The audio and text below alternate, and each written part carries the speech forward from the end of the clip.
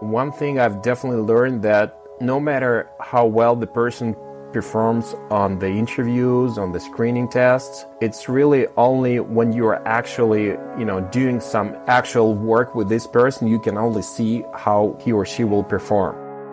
And that's why in every team that we built at Insquad, it's very important is when you see that the person is capable in terms of their hard skills, and you think they are okay in terms of their soft skills based on an interview, we ask them to start actually doing something. My name is Alex Svinov, and I'm the CEO and co-founder of Insquad.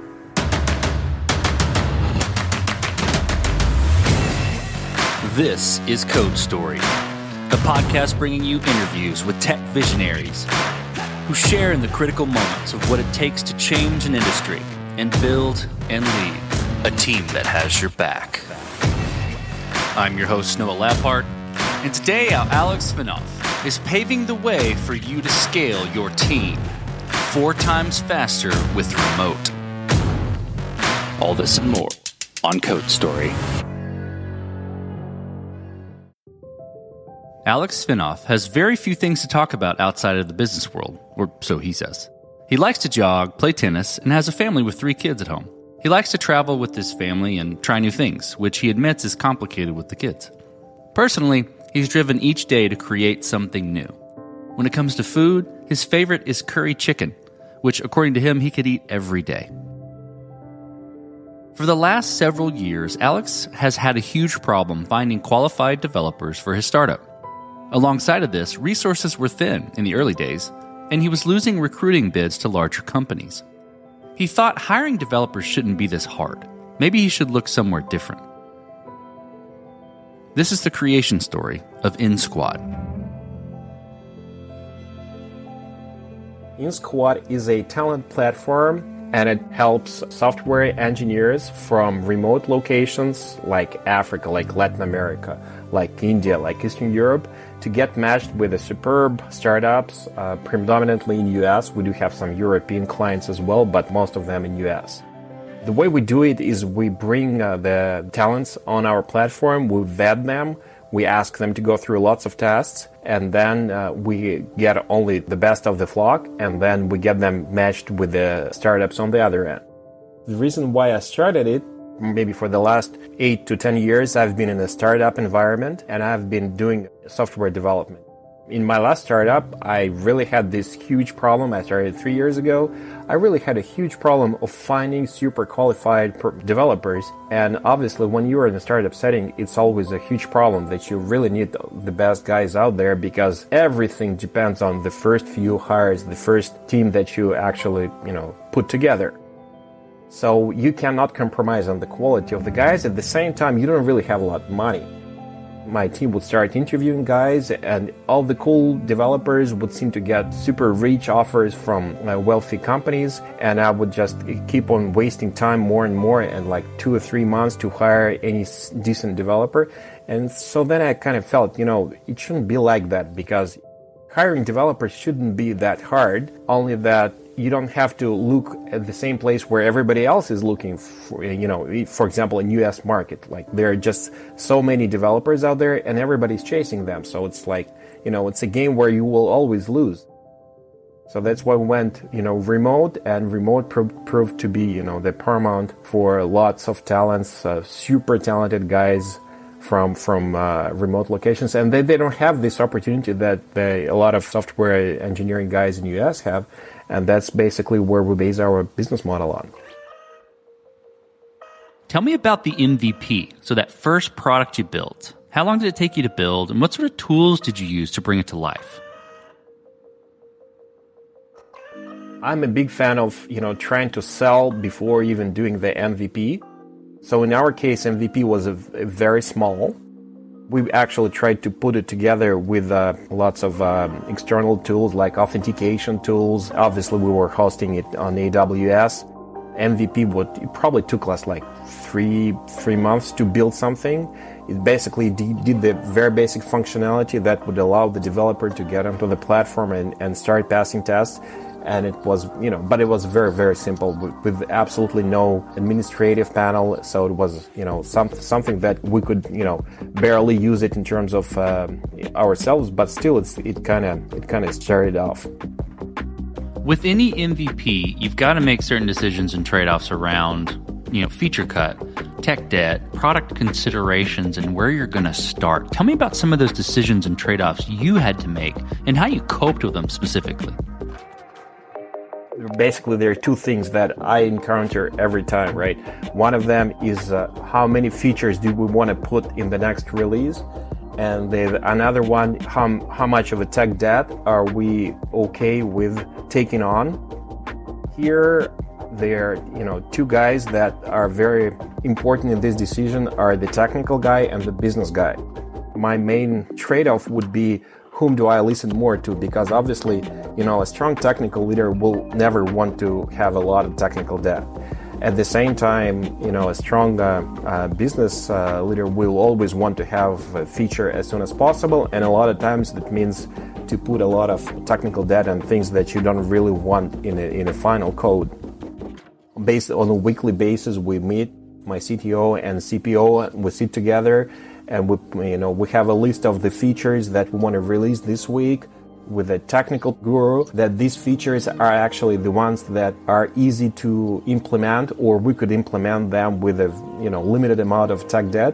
Because being in a startup is always exciting, and you're building something new, and you have 3 months ago you didn't have anything, boom, today you have a product and you have some users and it starts kind of functioning and you are so excited.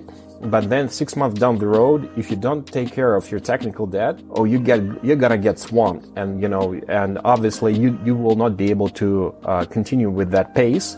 And this is one thing that I actually felt over one of the startups. Then when I was just starting doing the software development, and then I just had too much tech debt, and the technical team did not feel excited at all about taking care of that, and it's just things started to fall out of control. So right now I'm taking the technical debt as serious as I'm taking the new functionality, and it's a very important thing to look at. From that point, you've got your MVP and it's working. How are you progressing and maturing the product? And I think to wrap that in a box a little bit, what I'm looking for is how you build your roadmap and how you go about deciding, okay, this is the next most important thing to build or to address with Insquad. Essentially, what you're talking about is building a long-term evolution plan, right? Okay, we have MVP and it seems to be working, it seems to be converting, but then we need to get on more developers. We need to get, to increase the team to build a fully fledged product. But again, how do we decide where are we going to be in 6 months and in 12 months? And for us at Insquad, and what I'm doing at Insquad is that we first have like a big long-term goal, maybe 12-month goal, what we want to see in terms of functionality, in terms of user experience. It shouldn't be very detailed, but it should be, something that is kind of motivating at the same time. It's not limiting us. It gives us a direction, but it doesn't limit us to look elsewhere, right? So we put this like 3 to 5, main goals that we want to arrive at in a 12-month period. And after we've set these goals, we do routine work of break it down into smaller pieces of functionality that adds value, just to see whether we're going the right direction. Because one of the things that I've also learned the hard way, that if you try to build something you are not very certain that your customer will use, you may end up spending a lot of time and money and losing the pace. Because again, startups is always about the pace, the momentum, that your client sees that you are on the edge, and they get the best quality and the best product out there. Put it out on the market, and we then do the numbers. We see how useful it is. We see whether the feedback we're getting from our customers actually is motivating us and confirming our vision that we're going the right direction. And if it's not, we try to think it over. If this feature did not work well, we try to see whether it did not work well because of a very limited functionality and it did not solve the user problem, or just because there is no problem as such, or maybe the problem it's not as acute as we thought it was. We do this process repeatedly, like every 2 to 4 weeks. And after that, we look back and see what path have we gone and how much response from the market we've received. And then if we need to adjust our long-term goals, we do that. And that's basically it. So it's all about, I'd say that, building a great software product is first and foremost, it's about the process and being, strictly adhering to this process.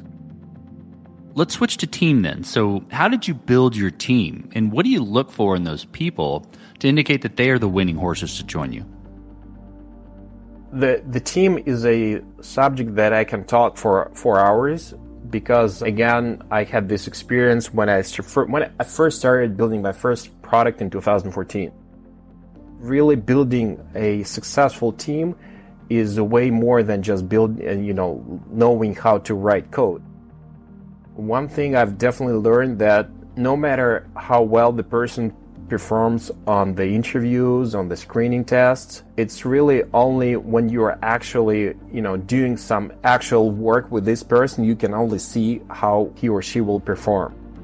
And that's why in every team that we built in at Insquad and elsewhere, Insquad actually is helping the other guys to build their teams. So we're very keen to bring our experience at Insquad to our clients in terms of building teams. And it's very important is when you see that the developer or the product manager or the analyst or the whatever, when you see that the person is capable in terms of their hard skills, and you think they are okay in terms of their soft skills based on an interview, then we give them some very simple tasks. The very first day they come, we ask them to start actually doing something. When they start doing something, they exhibit behavior, and this is the most important part of any team formation. And every team it needs three things. It needs technical leadership, it needs motivational leadership, or management leadership, and it needs people leadership. When we have these three components, I know that the team is going to function well. When you hire somebody, you always have to look what kind of leadership component this person can bring, if it cannot, right? And unless you have three of these leadership components filled in the team, you are not certain that you can rely on this team to deliver the product on time and to perform well long term. Okay, let's switch to scalability then. So did you build this to scale efficiently from day one, or have you been fighting this as you grow and gain traction? In terms of software development, we're definitely not doing something to be scalable from day one, because first we need to see the demand, we need to see that we're going the right direction.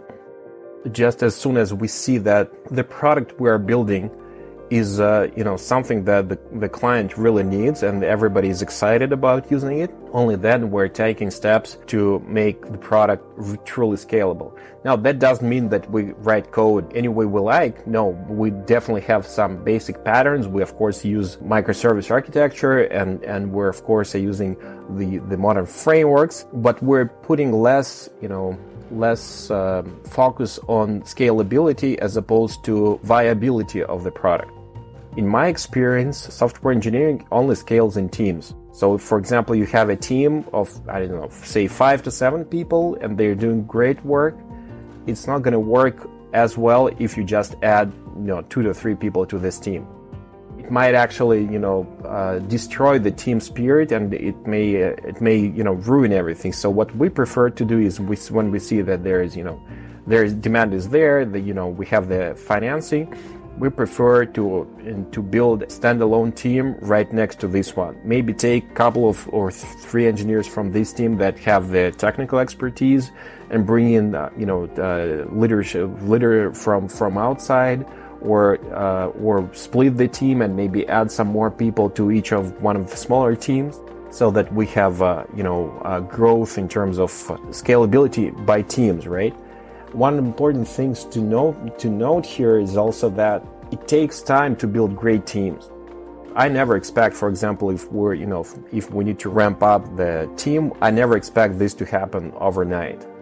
And the strongest leaders that I've ever had, they have grown from junior or from mid-level developers that have joined our team, and they started, feeling the spirit of the team, and then they started, they got promoted, and they've learned the hard way how it all works, and then they carry the values of the team and the company, and then they can, be the leader of any new team. So typically it takes anywhere from 1 to 3 years for the person to go through this route and to become a good team lead or good project manager or good people manager within the team. Okay, so as you step out on the balcony and you look across all that you've built, what are you most proud of?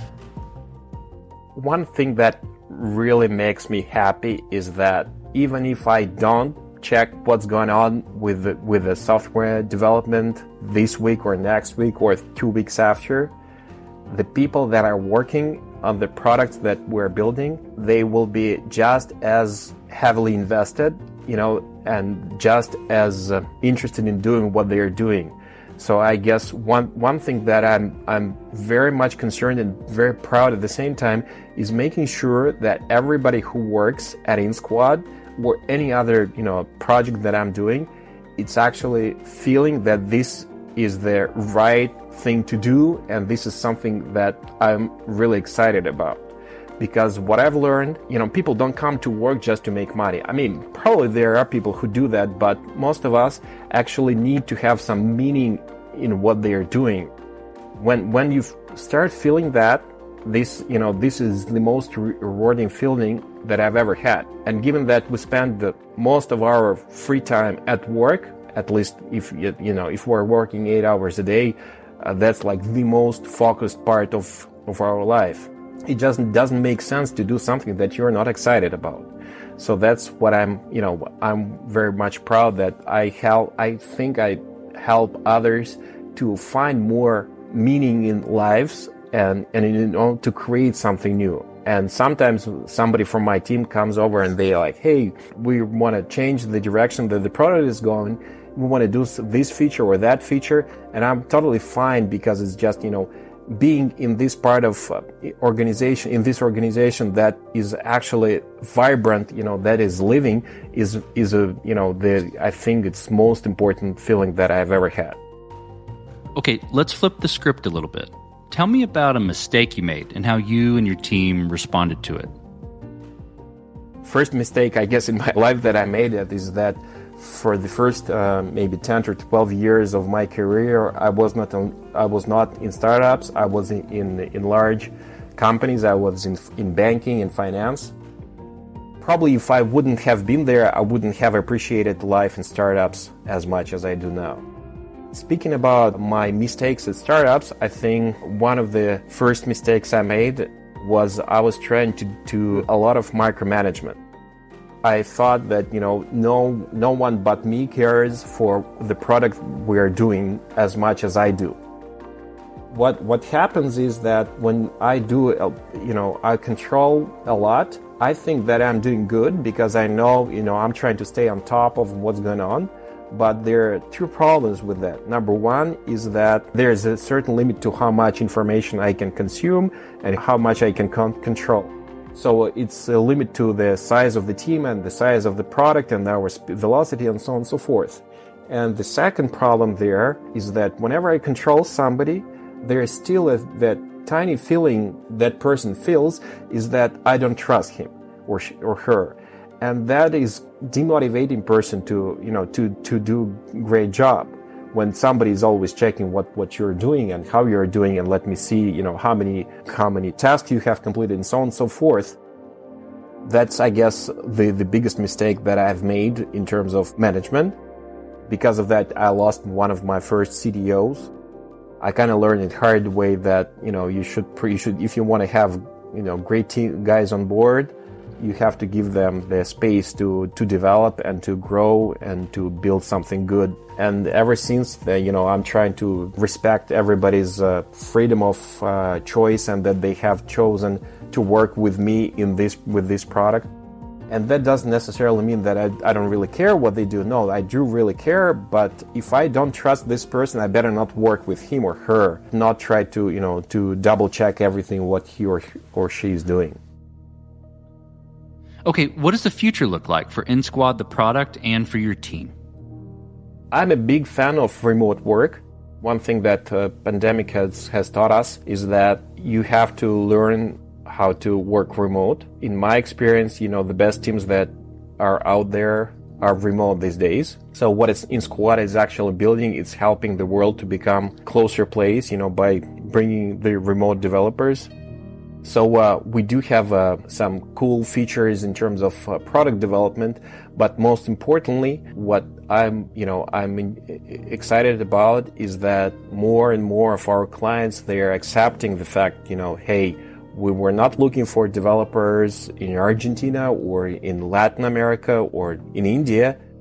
Now we are willing to do so for multiple reasons. Some of them are looking for developers because they are cheaper. Other people are looking because there is just no qualified personnel in this particular technology in their home market. What matters to us is that we're bringing a lot of great talents to the great startups, and that means that the future in terms of in product development is bright, and there is definitely more great products to come, and more great developers to emerge from all these areas.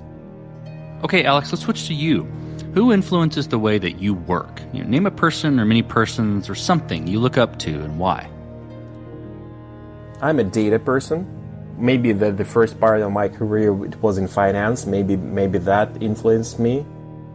As for inspiration, I guess there are two books I'd say that have changed the way that I'm thinking and changed my attitude in life.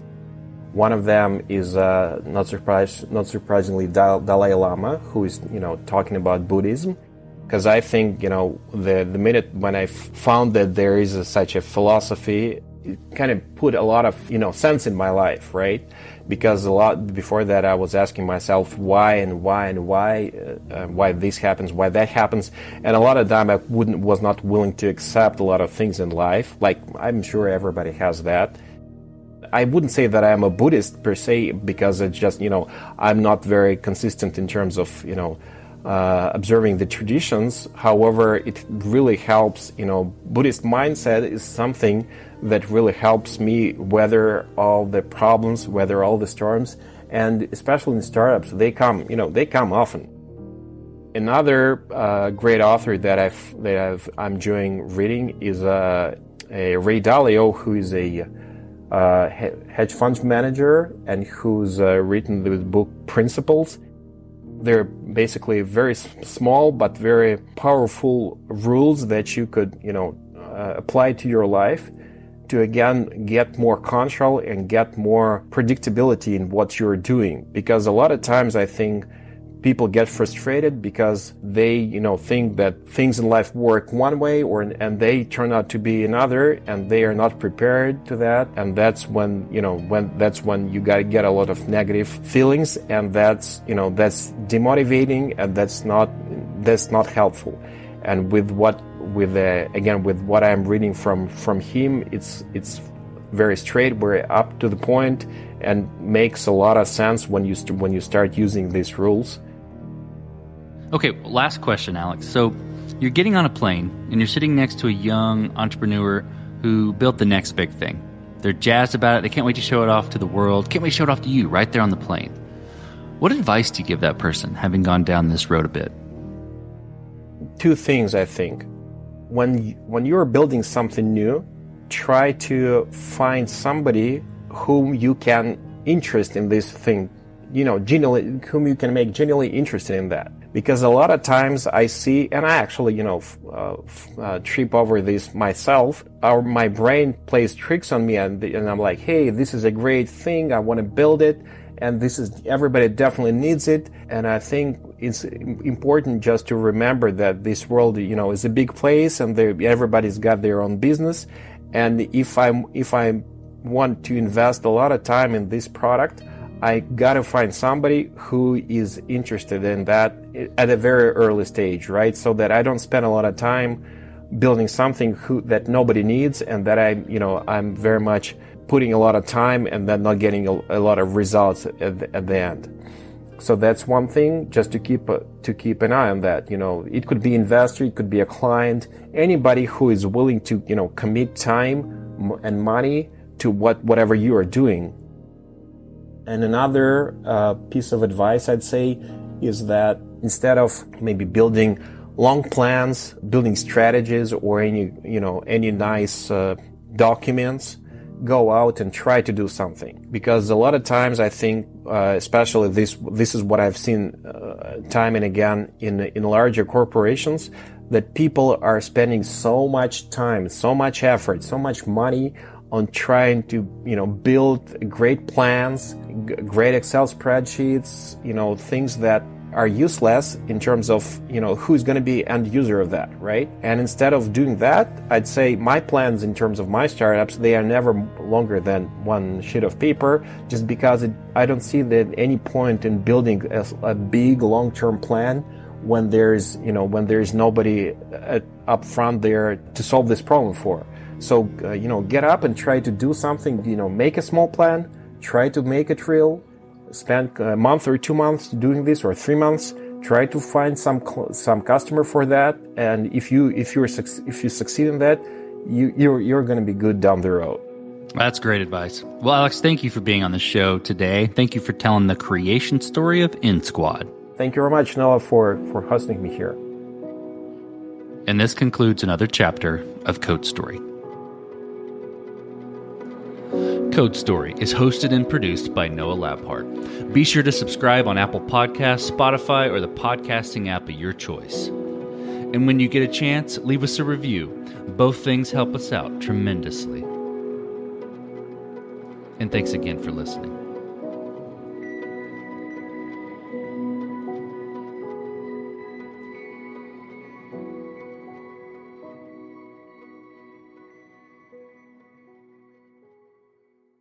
Save big money when you start your next project today at Menards. Convert your current recessed lighting with energy-saving LED downlights from Fight Electric. They're bright and install easily in just minutes. They also go from regular lighting to nightlight mode with just a simple flip of a switch. Save big on all Fight lighting products now at Menards. Shop our lighting options today in store and on Menards.com. Save big money at